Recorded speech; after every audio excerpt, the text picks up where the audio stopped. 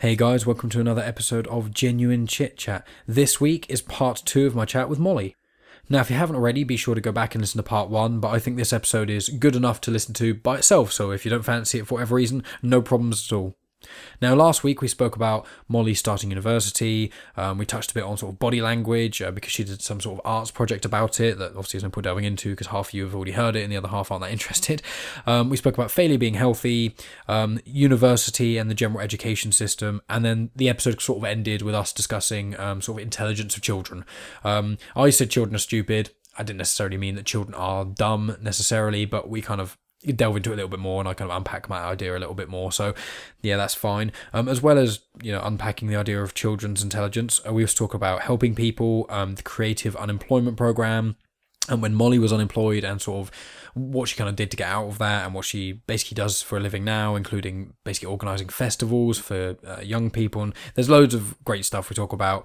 And then we reminisce, towards the end, we sort of reminisce a little bit about, because we went to school together and whatnot. So that was cool. And then we spoke about transgender just a little bit. Because Molly knows someone who's transgender, and maybe if I'm lucky they'll come on the podcast at some point, because I'd love to chat to someone about that sort of thing, especially not someone who's like a big Hollywood person who's like, in the limelight like Caitlyn Jenner or Laverne Cox necessarily, more so someone who's on the ground floor in a sense, someone who, it's just a different dynamic, and I'd just be really interested to hear a perspective of someone who's not famous and is transgender. So yeah, maybe that'll happen in the future, maybe it won't. If it doesn't, then I'm very sorry to all of you. Now, there's no promos today, so there's not really anyone to introduce. It's just straight onto the show as soon as I finish this sentence, essentially, almost. Or am I never going to stop? Am I? Okay. I am going to stop now. So I'll be back at the end to talk about what's going on next. Be sure to like us on Instagram, Facebook and Twitter, and all that usual sort of jazz. Anyway, thanks as always for listening, guys, and I'll be back at the end. Welcome to Genuine Chit Chat, where we have honest conversations with interesting people. And I'm your host, Mike Burton.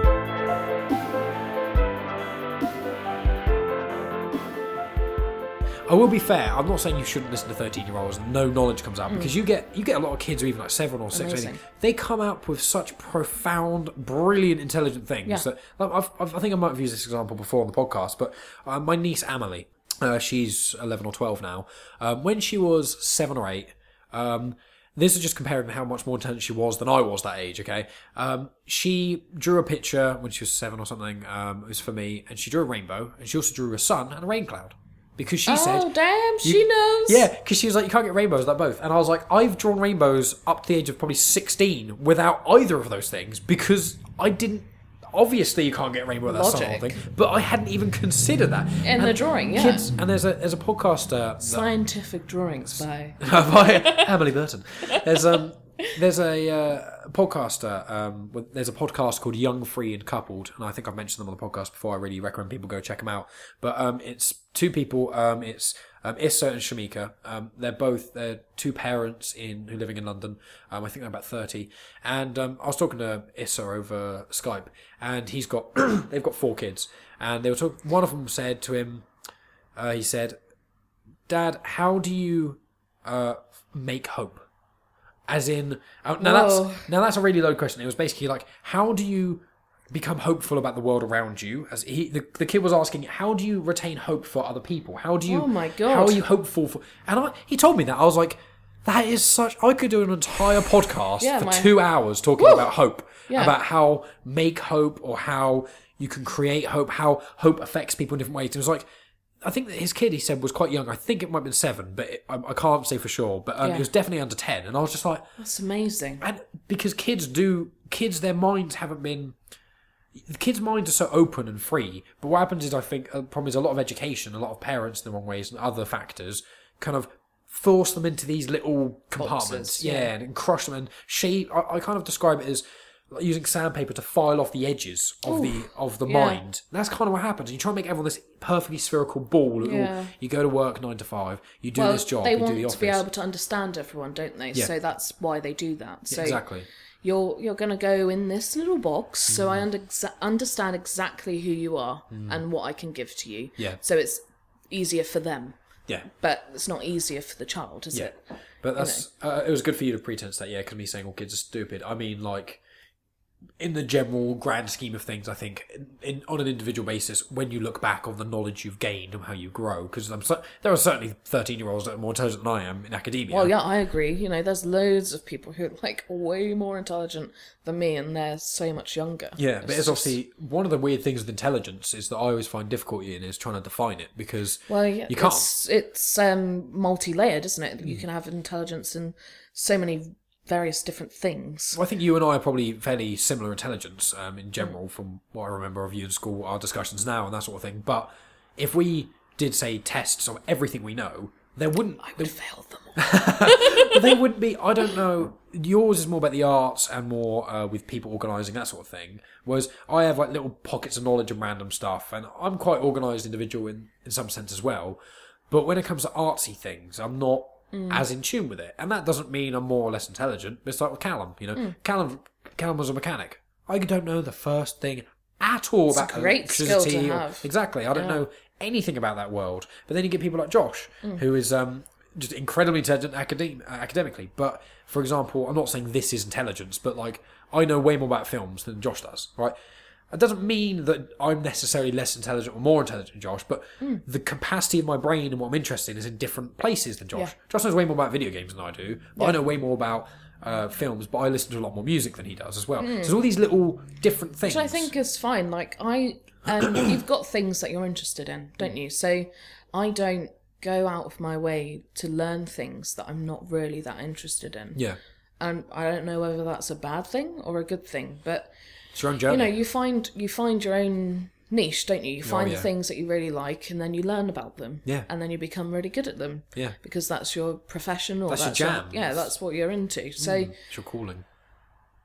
you know, there's no way to compare it, is it? Because everyone's different, and you can't know everything. And No. even when you do know things, and the more you find out that you know things, the more you know that you don't know. So I've said that before on the podcast as well. It's like it's exact thing. The more you find, the more you know, the more you know you don't know. the more you learn, Yeah. the more you realise you don't know. Yeah. It's madness. It's just the sheer You know, amount. like, what is truth? There is none. There's no such thing. There's But we'll perspective. probably just not talk about that, because that's quite... That's a heavy, That's big, quite that's a different. big, heavy subject to truth. I'll have to Yeah. just come down here and talk to you about moral philosophy a few Yeah, times. we're philosophy with Molly. That's it. Falafel Molly. Falafel Molly. Falafel. That sounds like you've That's got your a own... great name. That's almost like you've got your own philosophical falafel and pancake joint. That's what you think Ooh, of. You've that got like sounds nice. making falafels and also making That's pancakes. a good business. Yeah, falafel Molly. Yeah, falafels.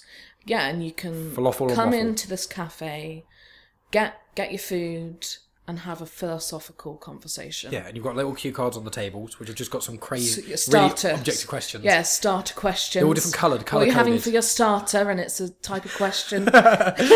You could have like 3 tiers of it. And you have like advanced, start. So if you've been here before, take out the red cards. Oh, this is a deep one. What is hope? Oh, damn. But you can have the starting ones of what's a calling in life, and like This is a great... We need to make this. we need to somehow generate. Let's do a Kickstarter. Someone write that down. We'll do a Kickstarter. Get in contact with us. Save loads of money. We need someone who's just got loads of money and just doesn't know what to do with it and just wants to invest and it. we'll make this amazing cafe Yep.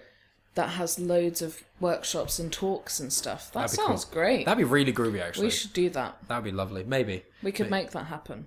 Probably could. We could. We could just go into we could ask someone, you know. I'm just a random bloke on the street. Yeah. We'll go ask some of those people on the beach down there. Hey, do you want to? We're going to start Do off you with wanna philosophy. do you want to come up here and have a little chat? Come up here to this totally not dodgy looking random door in an alleyway. Yeah, I've got a really creepy alleyway that leads to my flat. That sounds so euphemic. Yeah. I've got a very creepy alleyway that leads to my flat. Okay. My Let's loop back round again on Where are we massive going, Philosopher Molly. Where are we going? The road to nowhere. I was going to talk about what you're doing now, actually, because some of the stuff you're doing, talking about like festival organising and all sort of other stuff. So Yes. you finished uni Yeah. and you got your degree and stuff, and then where'd you go?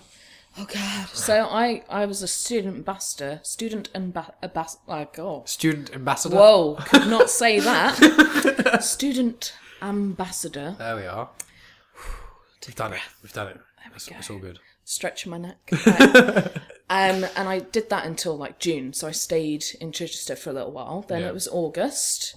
Maybe I stayed until July. I don't know. Anyway, then August happens, and that's like theatre goes crazy around August time. So I went up to Edinburgh, worked with a few people. I worked sort of like 3 jobs actually 4 jobs.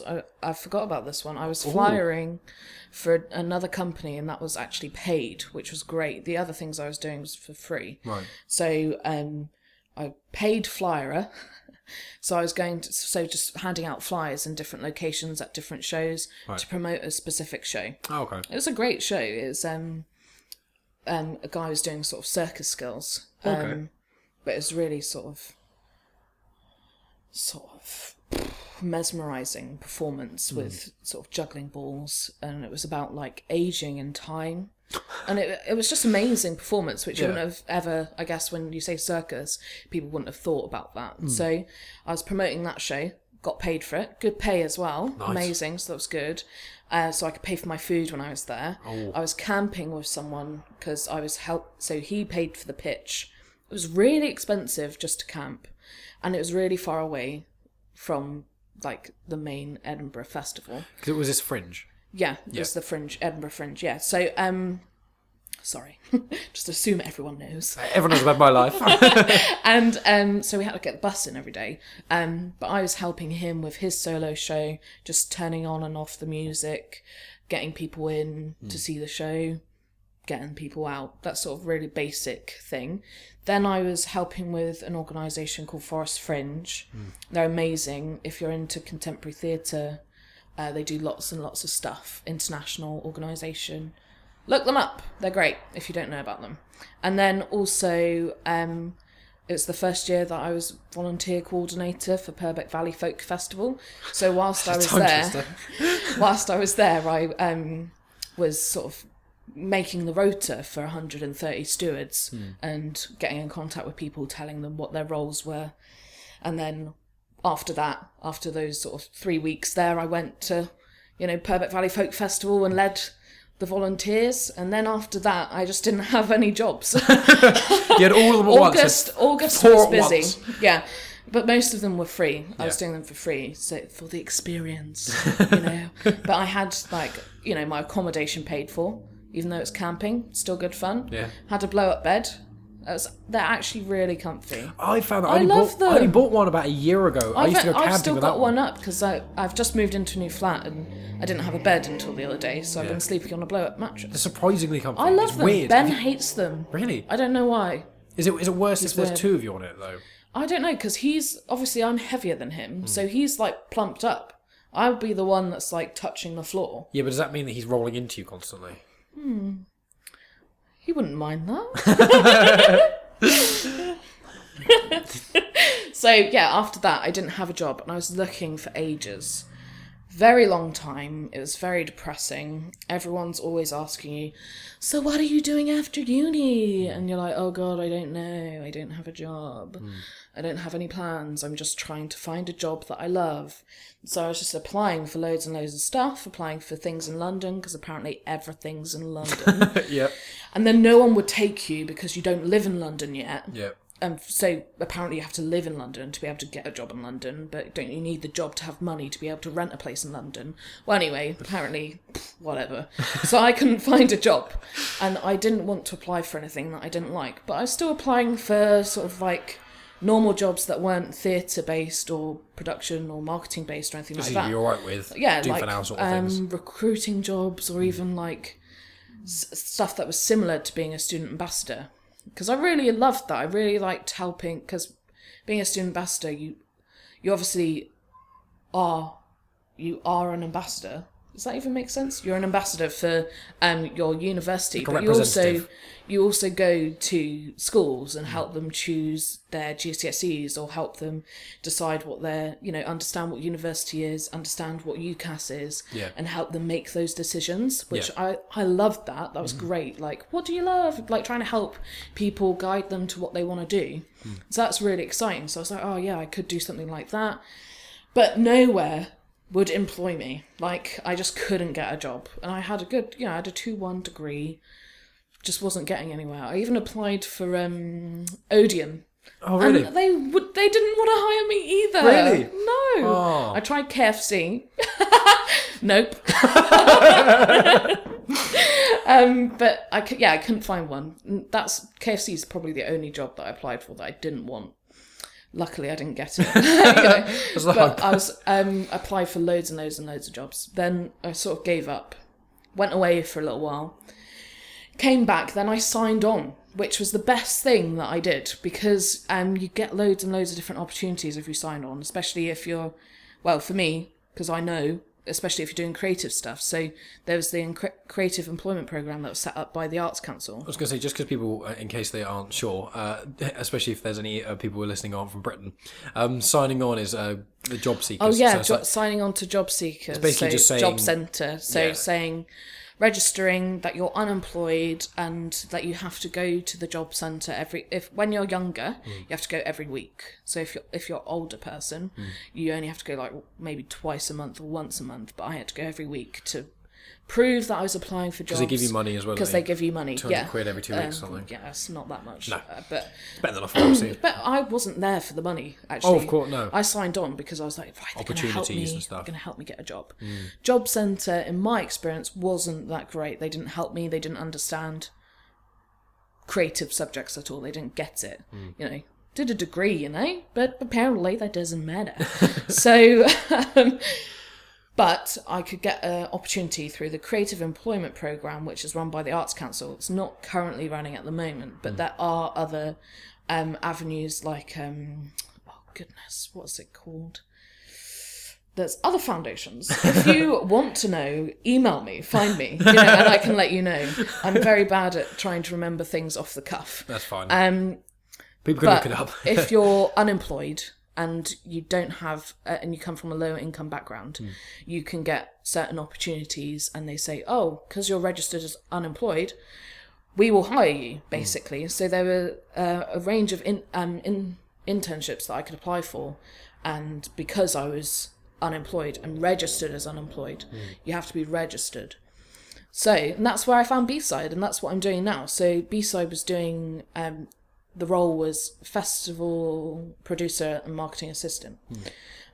Those were the two things I really wanted to learn about. Yeah. I was good at organising people, good at putting things on, good at getting things done.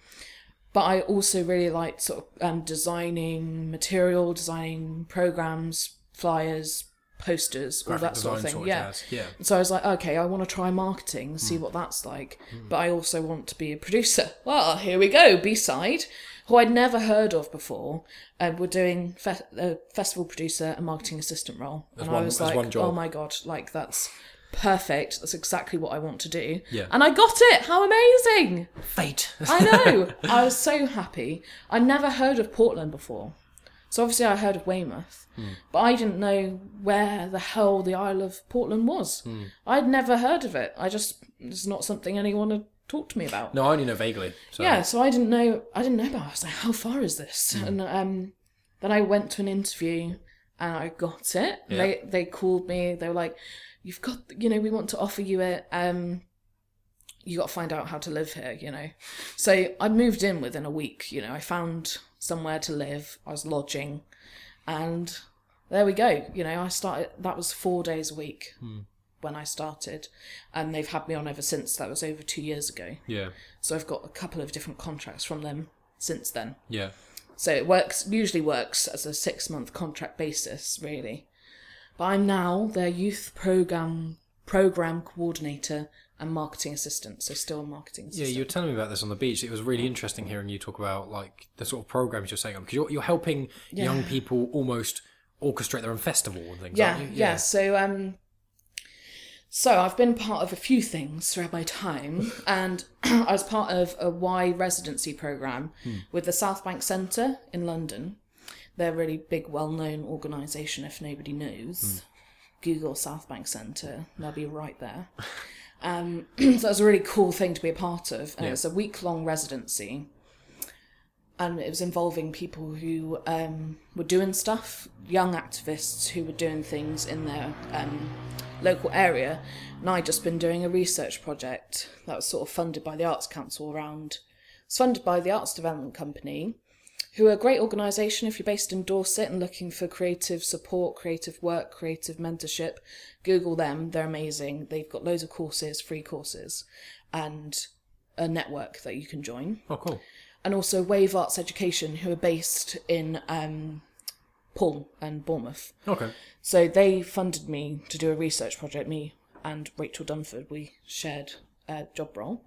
And research project around creative opportunities for young people. So I met with over 211 young people, asking them, I sort of led workshops asking them, what are you currently involved in creatively, and what do you want to be involved in?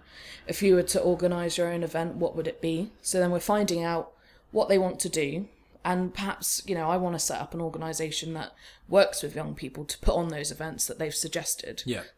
That's what I've got in mind. That's what I want to do next, is create that organisation. Okay. I'm sort of in the midst of trying to do it, but it's like time and stuff and not having yeah. money. But that's what I want to do, work with young people to put on events that they want to do, and have the organisation support them, because all the organisations in Dorset do want to support it. They just don't have the means to. They have the money or they have the in-kind services. They just don't have perhaps the person in the post they don't have the time. Yeah, really. the department where you do need is a lot of, with that sort of thing, whenever it's organising any people, whether it's obviously the marketing side of being it's organised. a lot of outreach. Well, exactly. It's like when you're being organised, if you're even just doing marketing, that takes time. With every job role, obviously, it's time. And if there's a whole new branch of things or something which is so open-ended in a sense as almost community outreach of just, we want to help people do things they like. It's like, well, to even start that, you need so much groundwork to really, so I totally understand that. And all the organisations are really keen to work together. So that's amazing. So I got involved with the Why Young Activists programme because I had that knowledge and I'd done that sort of research, had that knowledge and had some real strong opinions on education and sort of creativity. Yeah. And so through that, they run a Why Festival. So every other year, they run a Why Festival, and Why stands for What's Happening for the Young. And basically, the Why Festival is based around the UN Conventions on the Rights of the Child. So it's all based around young people's rights, children's rights. And so that's really exciting. That's just an exciting thing. So I was like, I want to do that. I want to do that at B-side, or I want to do that wherever I can. So I posed it to B-side and they said, let's go ahead, let's do it. So we're partnering with the South Bank Centre and we're hosting this September a Why Festival. There we go. So that's amazing thing to be doing. So through that I've applied for 2 pots of funds. They've both been successful. Nice. Woo! Hooray me! And we've got money. I'm not sure I can actually say who it's from yet because it hasn't been fully confirmed, signed off that I can market it yet. No, of course not. With some funds you can't say it until a certain date. Oh, of course not. I didn't need to, we don't need the specific I details. was going to say it, but I was telling myself no. No, don't worry about it. We've got funds, and so we can train young people in how to produce a festival and the things that they want to learn, bringing in professionals to teach them. So I'm the facilitator in that, and they're called the In Transit Producers, and it's a name that I came up with. Nice. And it's because they're in transit. They've left education, or they want to know how to become a producer, but they haven't done it in the real world yet. So they're in transit. They're not really producers yet, but they want to be. Kind of on their way, in a sense. They're on their way. They're not emerging, because everyone uses emerging or young. And everyone hates those terms. So I came up with a new term, in transit producers. Good. And there's 5 of them. They're amazing. If you look on either the B-Side website or my website, you'll be able to see who they are. I can put your website in the... It's mollyscarborough.com. Nice. Yeah, and they're great. If you look on my blog, and put the details in the description. There's a list of them on there. They're all amazing. They've all got different ideas, different themes that they want to look at. And they're all very good advocates for young people's voices. That's what we need. And so that's phenomenal, and I'm really excited to be working with them. Incredible, and I get to learn as well. So I'm paying to get them training as well as me. Yep. And then through that training, they then start programming their own Y Festival. So it's up to them what they program, what they think is important. We're also using the research that I've previously done with all those 211 young people. Yeah. And also doing our own research. So we're meeting with other young groups that potentially don't have their own say. Yeah, so they might not be involved in these things. Yeah, so we want to make sure that their voice is involved in our program. I also want them to come, but we also want to make sure that the program fits them as well, not just the 5 people organising. Well, yeah, exactly. Yeah. And so we're definitely doing that. So that's fun. Well, sort of like creative. It's like basically your creative passion of or being, for a better word, artsy. Artsy. Your creative passion of being artsy and stuff mixed with you wanting to be obviously your marketing side of things as well as being with community is all kind of culminated into this nice thing where you're now your passion is your job, which is helping young people pursue their passions for a job. Yeah. It's like that's exactly what I feel like. Those are the two things that I'm, obviously passion, and also making sure that other people fulfill their passion. Yeah. Like that's what I'm about, and I want to make sure that young people do have the opportunity to get a job in the things that they like to do, and also get the opportunity to explore the things that they like to do. And that's also why I want to start up that organisation, mainly because of knowledge, because it's not out there. All of these organisations doing these fantastic things for young people, but only the elites know about it. Only the people whose parents are artists can be artists because they've got the right money, the right connections, that sort of thing. They know the people. And if you don't know the people, then how can you find out about that? And so that's part of what that organisation, and that's what that will want to do. If you do start up, I'll have to have you on again and we can talk about it. Because like one of the things, one of the questions, I mean, you've basically kind of half answered it because I basically think I know what you do with it. But one of the questions that I asked my friend Carla and I asked Erin in the podcast that may or may not be released when people are listening to this. I haven't figured out which order I'm releasing things. But basically what I'm going to vaguely kind of try and do a bit more is ask people on the podcast what they would do if they were just given like £1 million, for example. And if you said just you can't spend it on yourself directly, like you can't just buy yourself a giant house, a nice car and go on loads of bender holidays. You'd have to, it has to be some sort of goal. And my one personally, I said the one with Erin, but it was basically I'd open up some sort of community studio building-y thing, and I'd have people who, not just kids, but people who can't afford to pursue passions be able to use it. I'd have podcast stations set up. Yeah. I'd have musical instruments everywhere. I'd have video recording equipment and green screens. I mean, this is more of a pipe dream because the amount of money I need for that sort of stuff is very high. But if I just got given £1 million, I could just do it. Then I would do that, and I'd just spend my time getting people to pursue passions in more media sort of side of things. Things that I know about to a degree. Yeah. That I could... Because there's so many people who... they never get to fulfill their passions because they didn't get the right opportunities, and that's what it's about, isn't it? It's about opening up those opportunities to people who don't know about them. There's loads of things happening, but I didn't know about them. Everything you've said today, I didn't know about any of it. The Creative Employment Programme, I didn't know about that. Nor did I. I found it right at the end, and I was so lucky to be able to take advantage of that. Why didn't nobody tell me? Exactly. Like, it's all about... And children and young people find out most of the things from their school. Yeah. So the schools are under so much pressure. They can't, tell them what they can go and do outside of school as well. Like, there's so many things. And, you can email teachers so many times, but they get loads of emails. They can't manage that. They can't they're busy manage that. So actually having 20 minutes aside where somebody else, aka me, can come in and be like, look, these are the creative things that are happening in Dorset. These are the opportunities that you can get involved with. Sign up. It's not about me, or it's actually about me promoting the other organisations in Dorset. That's what I would spend the money on. It's a bigger cause. Yeah, I was going to say. £1 million. Like, God, what would you do? I think because that's what I want to do. Yeah. I think I would just be like, don't want to do it forever. Like, I know that I want to start that up, make sure that's happening, and then somebody else can take it. Yeah. That's what I would like to do. So I just continue with B-side, but maybe quit the other things I was doing.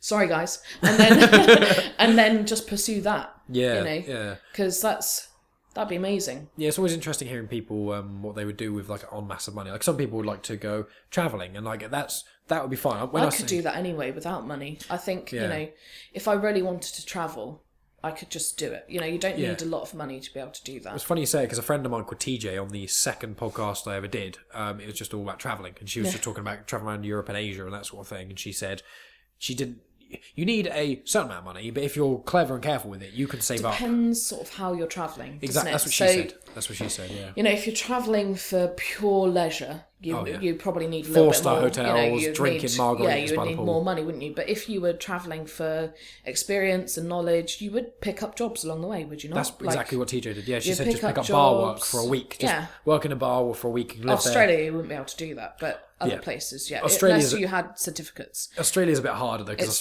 getting to Australia is not just, I'll just pop down to Australia. It's like £800 flight at least. You need proof that you are value. You're a barman as well, or a barwoman. Like, you need proper certificates for that. Like, and I don't think many people get that when they work in bars. I know my cousin went, and she'd been working a bar for ages, but she couldn't get a job as in a bar because she didn't have the right paperwork, essentially. Yeah, which is very strange. It is quite peculiar. Whereas here, it's all about experience. You say what you've done. People are like, oh, okay, yeah, come on. You might not have done the right role before, but you've done the right things. Yeah, similar vein. Yeah. That's what in my job, like where I work in an insurance broker at the moment, I'm one of the only people in the company who never worked in insurance prior, and they were just like, well, your last job was quite niche, where I worked at Whizbit. It was, I was handling projects, handling individuals, everything was on a deadline, all different clients all wanting different things, and it was a similar vein of things, and they were just like, we'll give you a go, and they haven't fired me, and my probationary period ended the other week, and they said, yeah, we're not going to fire you, basically. That's great. Is it like a rolling contract then? It's on. It's basically, it was just a 6-month probation. I'm full and now it's employed permanent and stuff. now. Yeah. I've so I don't work by that. That doesn't. I have contracts. Yeah. Monthlies, 6 months. You got like 3 jobs. 3 jobs, at once, while also within those jobs doing so many community outreach projects and these sorts of other stuff. Yeah. Whereas me, I'm just 9 to 5, Monday to Friday. Mine is.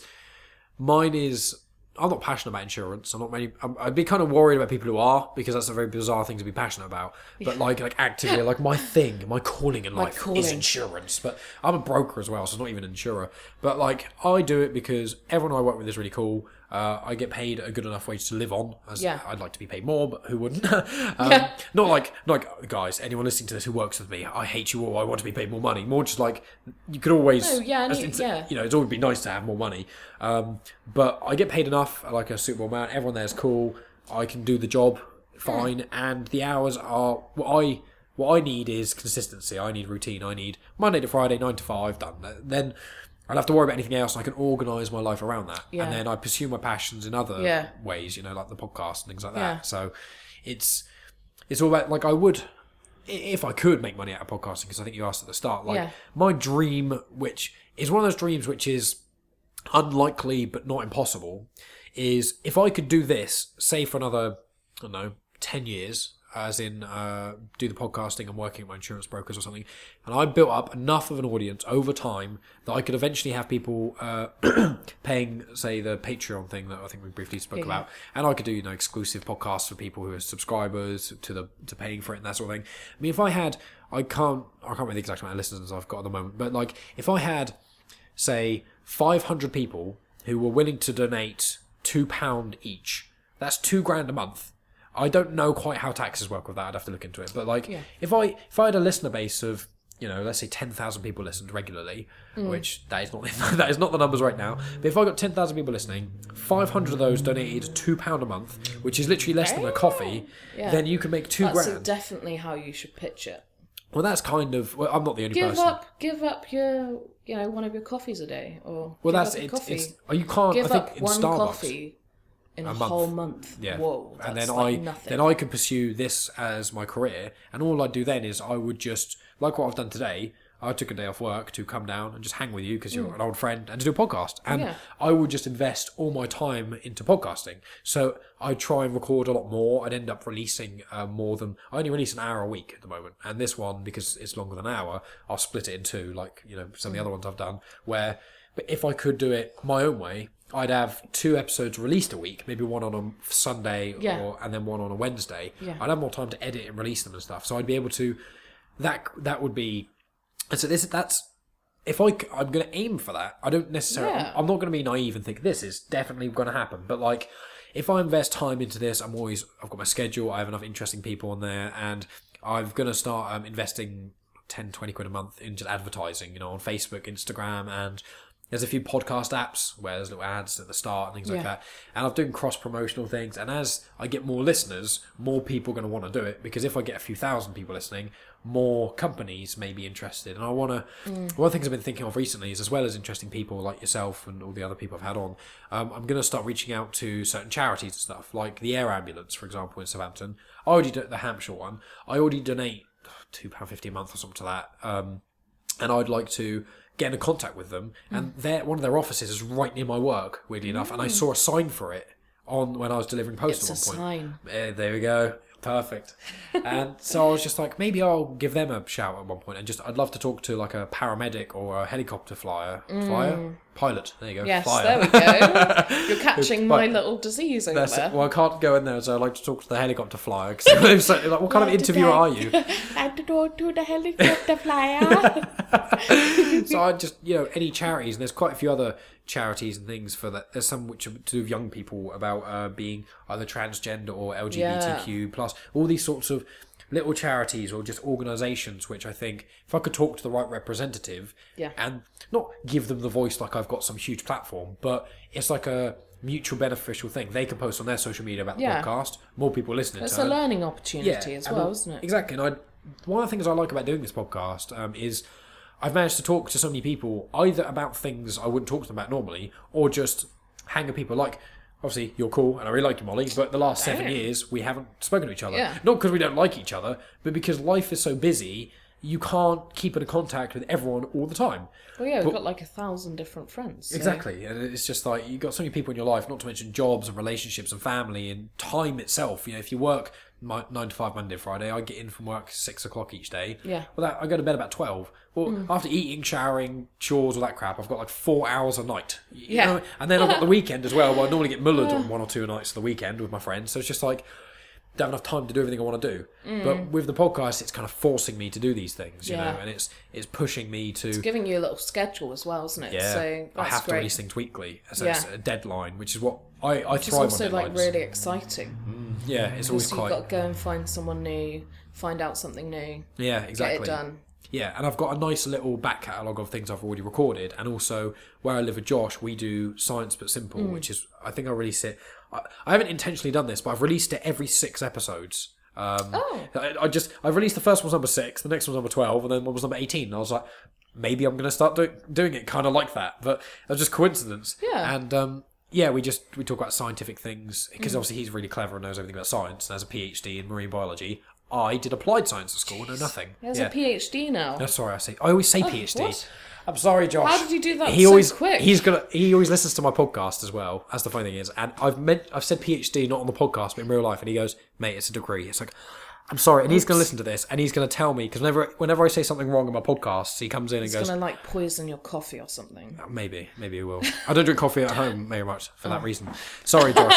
Josh does not have a PhD. He has a marine biology degree, but he should have a PhD because he's a genius. He probably will do one day. Maybe he's going into teaching.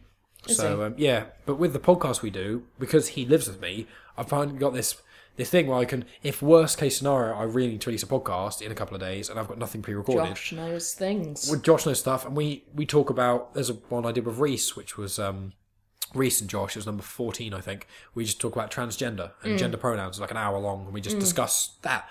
And I've got quite a few friends who would be willing to do it at some point, and where there's not time constraints with them, I can just have that.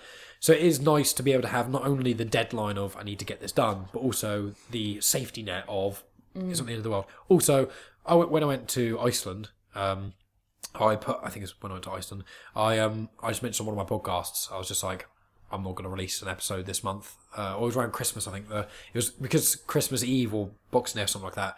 So around Christmas, like Sunday. And I was like, no one's going to really... I can't remember that far back. Not can I. I was just like, I'm not going to release an episode because I want to just chill out around Christmas time. And not no one would listen, but I'd rather just save it, you know? Yeah. So, and no one of my listeners have gone, how fucking dare you have a day off? We're going to never listen to you again. We're going to slate you online. We hate you. It's like, you know... Everyone's taking a break then.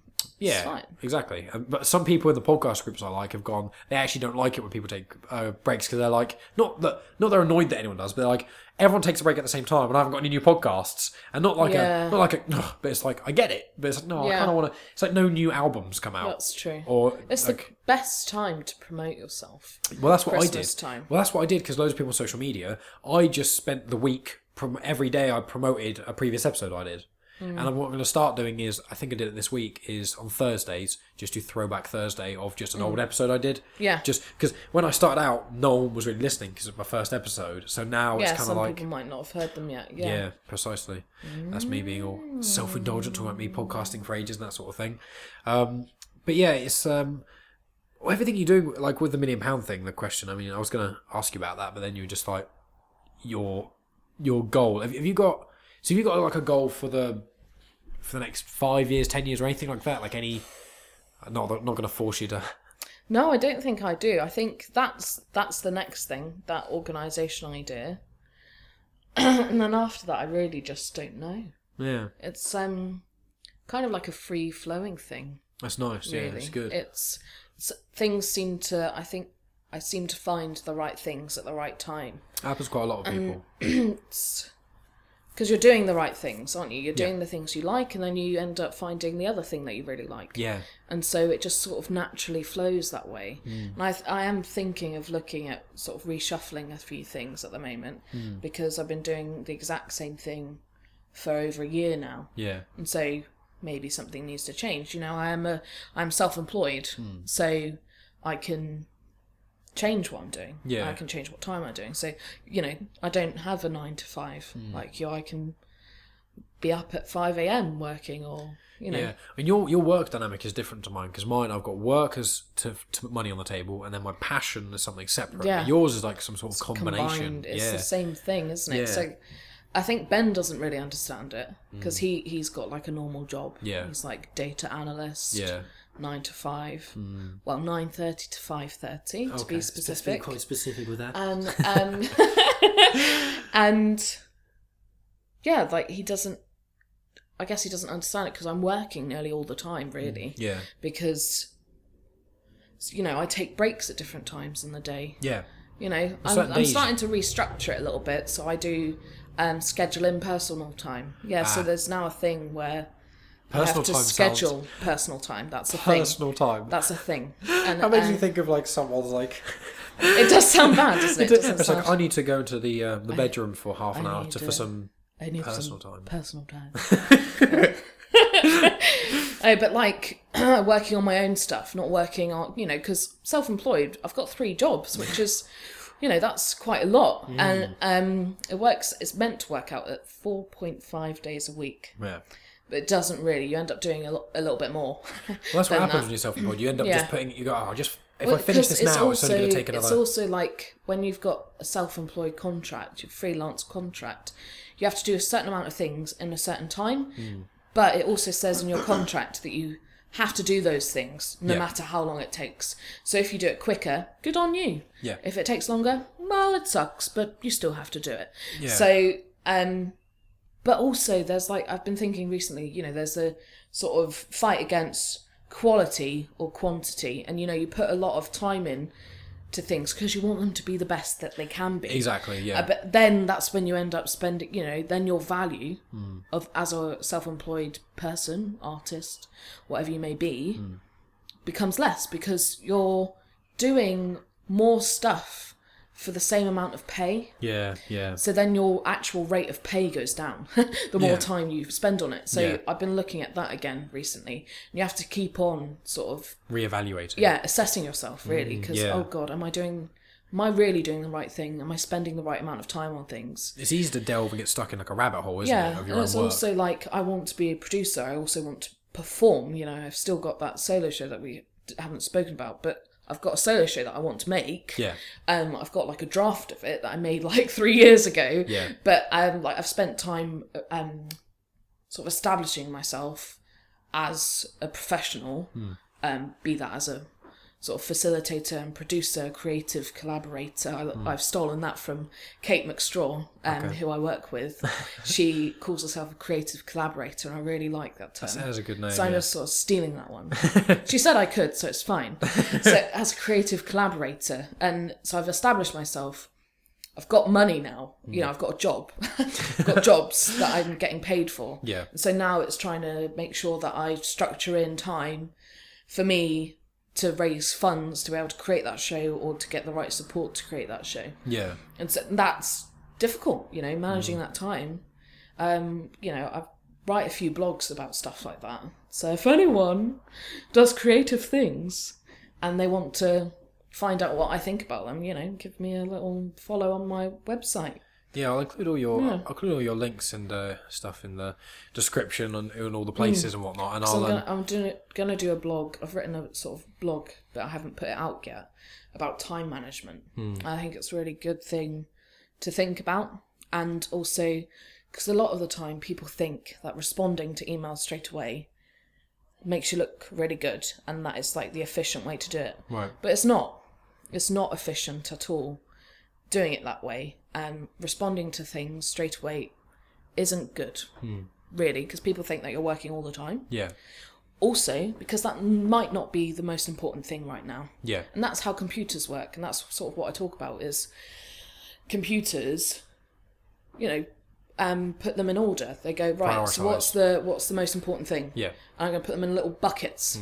And so I don't need to look at that for another hour. Yeah. So that email from Purbeck Valley Folk Festival, I don't need to look at that yet because I'm actually working on B-Side and the Wife Festival. And that's what I'm doing right now. Yeah. And you've got to try to be really strict with yourself sometimes to not do those 3 jobs at the same time. Yeah. Because then it gets a little bit complicated. Time management is key for a lot of things. I mean, like with me, with the podcast, I'm obviously doing time management a lot of the time. Yeah. And even like, I get the occasional email.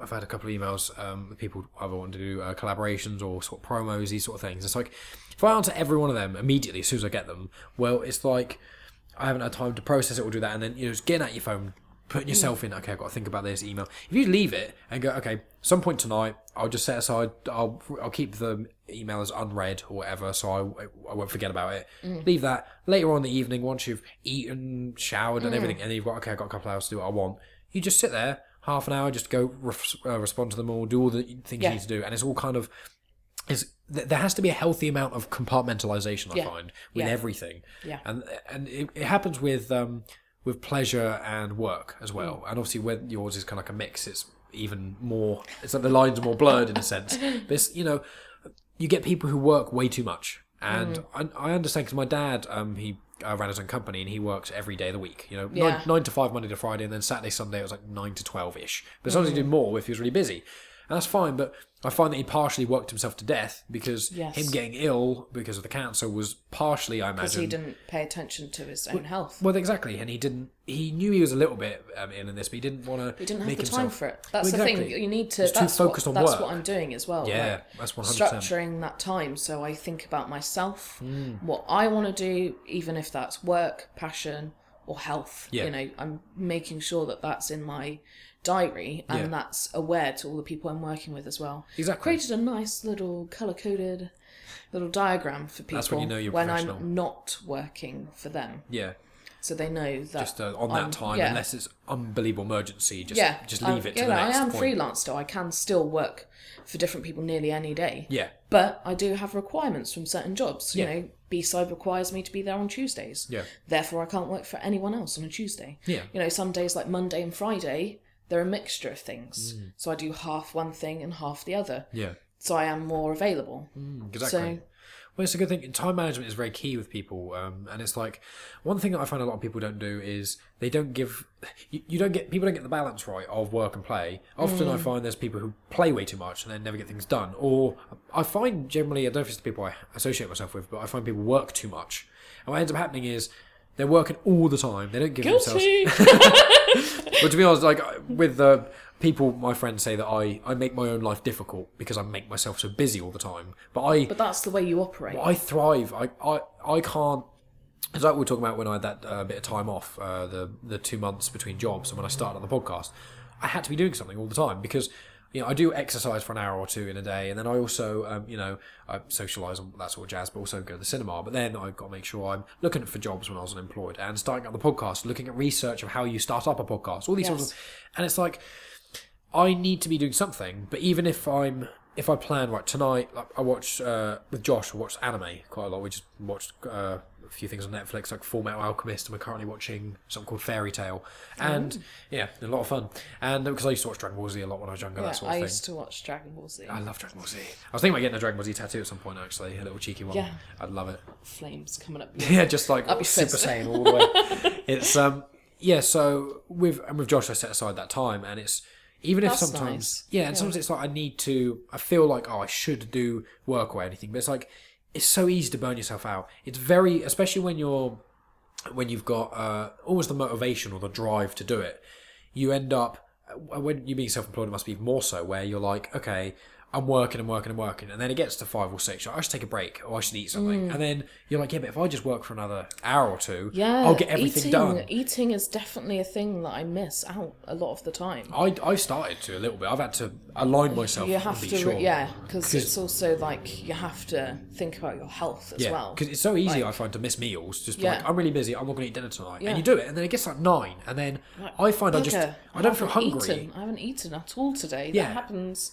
quite often. And I don't get hungry because of it. What ends up happening is I just get in a really shit mood. I get hangry, basically. Yeah. But I'm not like, I'm starving hungry, I haven't eaten. I'm more like, I get that point, but then I go past that point. You go past it. And then I'm just in a bad mood. I just feel like shit. And I'm like, I Yes. feel like depressed. I'm like, Yeah. I hate everyone. Then someone talks to you and you're a bit of a dick to them. And then they're like, oh, someone's on the wrong side of the bed. And you're like, wait a minute, what's going on today? Why am I in such a bad mood? Nothing bad has happened. Then you go, oh, I haven't eaten in 9 hours. Or I haven't eaten since yesterday evening. So it's been like, it's out now, it's like 18 hours since I've had anything to eat. I've drank like 2 glasses of water. It's like, that's and why. we forget that affects us. We like to think it doesn't, though. We forget that, like, we need to have basic needs. Well, that's what annoys me about being human in a way, that thing of, the amount of times I've got loads of work to do, it's like, yeah, but I need to eat tonight, which is cooking and eating it, then I need to have a shower, and then I need to cut my fingernails, I need to shave, I need to all do, and it ends up being like 2, sometimes 3 hours and chores, and all these things that add up because you have to eat, and it's like, you lose 3 hours because you have to live, and it's like, oh, I can't be arsed. It's annoying, Yeah, isn't it's it? like, I've got shit God, to do. Thank you. Yeah. Jeez. Well, it's good that we were On the same page for that, yeah. Oh, jinx, hey, can't Oh talk. my God. Oh, God. Do you remember school people used to say jinx? I don't know if you got it because... Jinx padlocked. Yeah, and then if you talk, they try and punch you. Yeah. And then what I remember what happened was someone would say... To say your whole name 3 times. someone else had to say it. Yeah. And you had to say it to them, and loads of people, how are they going to say it? All I would do is I would And just... some people wouldn't know your middle name, and then you would be locked, jinxed forever. You'll never... Some people... See, that's why my middle name's on Facebook, guys. So I'm never muted. Never worried about... never muted. That's great. I just remember people being like, can't talk, and you talk and they punch you in the arm, and then you just go, okay, and you just punch them back, and they go, you can't do that. It's like, yes, Well, I can. yes. It's not part of the game. Yeah. I'm not playing your fucking game, mate. I Yeah. didn't say that because I was like 12. I was a little goody two-shoes. I didn't swear for quite a while. Chamberlain did change me, though, with the chaps. Well, yes, it's Christ. All that. transformative place. Yeah, very... Perhaps maybe not in the best of ways. maybe not, no. Watching Chavs chase a gay dude around a school and throw stones at him was... It was an eye-opener of, there are people who can be pieces of shit, but also they're young and they have that weird... They haven't thought about it. Like, they don't understand. Because a lot of they were people... real bullies, weren't they? Oh, horrendous at our school. Yeah, I didn't let that happen. No. They pushed... Who did they push? They pushed, have to like, say their Little last- Louis or something. Oh, you can say Little Louis, because no one They knows who won't Little know. Louis They is. won't But know who that is. Yeah. And I was just like... I remember that you I'd, talking like, to him about that. just balancing them back off of me. Yeah. I was like, don't you dare. Not in my school, sir. Yeah, but why bully people just because they're smaller than you? It's because it's Like, power they were complex. walking down the corridor and they thought, let's play ping pong. Oh, I with used to- small year 7. They used to do that. Well, the year 11s no, used to do it all they the time. couldn't do it to me. Part of the... That's part too of the- strong. It's like have those kids. You'd have the year 11s. I remember when I was in year 7, and when you're in year 6 in primary school, you're like, I'm on top of the world, even though you're 10 or 11. then you- and then boom. bam, bottom of the food chain, and Back at the bottom difference. of the chain. Exactly. In when you're in primary school, when you're like 10, you're still pretty weak. But like a 16-year-old compared to a 10-year-old is quite a gap, And you walk down the corridor and they just push you, and you're so small compared to them. It's ping pong, ping pong. They used to do that thing at our school where they used to get deodorant cans and lighters. and try and melt people's shoes with them. Oh God, we're a classy bunch. We were. But we basically pretty much hit the 2-hour mark. Oh my God. Yeah, it's madness, isn't it? Time flies when you're having fun. It's 2 hours. Yeah, it's it's 1 hour 50, but obviously I normally do like a little intro and outro thing, so I generally about the hour sort of thing, and we seem to have come into a nice little natural stop. No, it doesn't sound very natural, is it? Like a decline, whatever. That's it. It's also because it's so light outside. It doesn't seem like any time has passed. It doesn't feel like time has passed. Well, so when people come over and do the podcast before, if they start like 3ish and it's in winter, by 4:30 it's dark. Yeah, so it's very easy to tell the time. We're just looking out at the beach. How lush it is out there. And then I'm going to drive home so I can hang out with the guys. Oh yeah, it's Friday night. What are you doing tonight? Working and sleeping. Oh yeah. Yeah. Well, it's been an absolute pleasure to have you on, Molly. Well, definitely when you get all the other sort of stuff moving, we'll have to do another one and chat about all your sort of other projects going on. Very busy Got individual. loads of stuff to talk about. I've got a LGBT project that I could talk about, which might be interesting with your, gender chats. Yeah, well, that's what I'm trying to do. I mean, there's I haven't had anyone. A few of the women I've had on have been bisexual, but they're just. I think every woman I've ever dated has been bi as well, but it's quite a woman who's bi is quite common.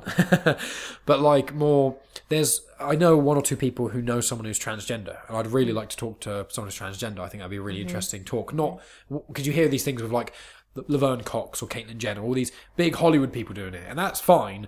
But there's very few chats about people who aren't famous who've gone through it. I'm actually working. I run a bursary scheme at B-Side with young artists. I'm actually working with a young transgender man. Yeah. Oh, that'd be really interesting. That's great. Yeah. I will have to drop with Scroobius Pip, obviously we discussed before. He got me into podcasting, and his podcast is pretty huge now. It's British.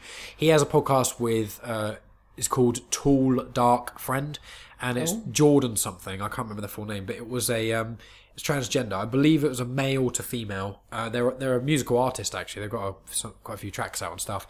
And the podcast chat with them is really good because they're from somewhere in London. They were never rich. So hearing from a transgender person if you're in Hollywood, it can be difficult in other ways. But if you've got loads of money, when you've got loads of money, life, I'm not saying is easier. It's a lot easier. I know that I was speaking about that as well. He's... we were talking about it the other day. Yeah. How... he had to wait 2 years. Yeah. With Hollywood stars. They just do it tomorrow. It's, the top end surgeon, easy, loads of money. Straight away.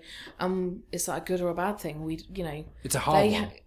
Have they thought about it enough? They can do it so quickly. Yeah. They don't have that period of time where they have to go through all these processes. And exactly. Transformations and all this. Well, a good analogy for it. Hormones and stuff. A good analogy, which is it's not quite comparable because it's so minor in comparison, but an easy way for people to kind of wrap their head around it if they're having any difficulty would be a tattoo, right? Tattoo is on you forever, unless obviously you get it burned off and that sort of thing. But for this argument, tattoos forever. I didn't have the money to get a tattoo when I was really young. I and my parents wouldn't have paid for it or anything, so I got it I got some of the money as a gift from my mum for my 22nd birthday or something like that. And my girlfriend at the time, she gave me a little bit of money for it, and I put some more money, but it cost best part £400. Well, that's, especially when you're working, that's quite a large chunk, especially when I don't earn that much. Like that's a good chunk of my money, right?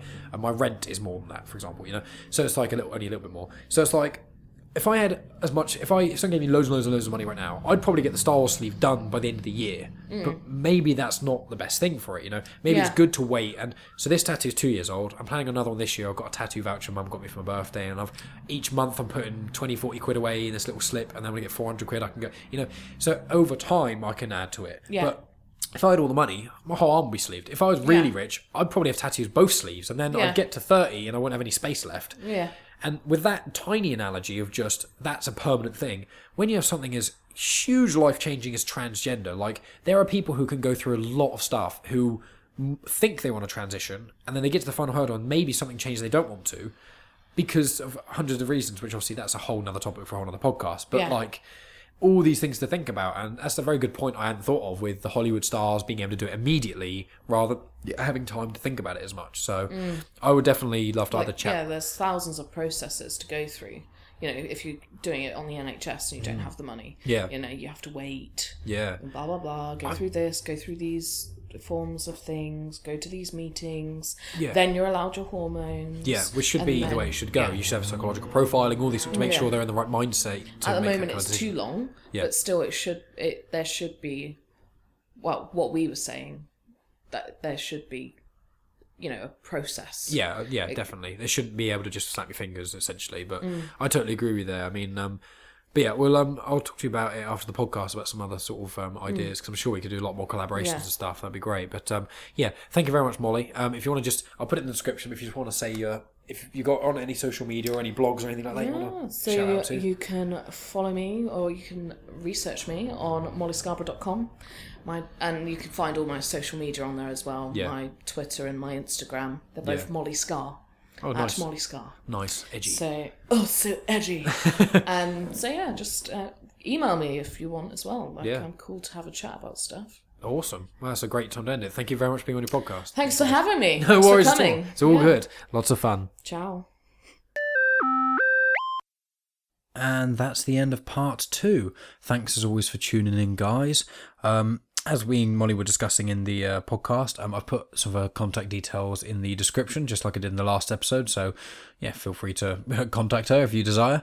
And you can find all her sort of social media jazz and whatnot among her website as well. Next week is going to be me chatting with my buddy Jack. Now, the first part, which will be released, we speak about Scotland. We talk about movies a little bit. We talk about the Second Amendment in America, black influence in sort of culture, music, and identity politics. We then talk about motorbike collisions. Like, he's been in 1 or 2 motorcycle accidents, which are really, really interesting to hear about. And we talk about just general sort of automobile incidences. And then we talk about focusing on the differences and similarities between us as well, which I think goes into the sort of identity politics a little bit. And then we go towards the end. We delve a little bit into Jack's heart condition. I can't remember for the life of me what it's called, but he has this heart condition which is, it makes a regular heartbeat. It can go really fast or really slow. It can go sort of times where it doesn't beat for a while and then suddenly beats quite a bit. It's crazy to hear about, and the sort of effect it has on his body, and he almost has died from it. So that's really interesting. And then the second part of the chat, we delve into a lot more detailed things. I think we speak about quantum mechanics, more into his heart condition, aliens, a few conspiracy theories. So part 1 is the sort of grounded culture, sort of, Scotland, England, black influence of music, all these sort of things I've just mentioned. It's quite a sort of grounded things. And then the part 2 is going to be a bit more crazy and a bit more off the rails in a sense. But when I release that episode next week, at the end of part 1, I imagine I'll talk about part 2 a little bit more. Because at the moment I don't quite have time to listen back to the whole episode, even though I really want to, but I'm about to have a barbecue. So going to be doing that instead. So sorry guys, the quality of the podcast description for next week is lowered because I'm selfish and have a social life. Anyway, thanks as always for tuning in, guys. Make sure you like us on Instagram, Facebook and Twitter, review us on iTunes, Facebook, any of those sorts of places. Always appreciate it.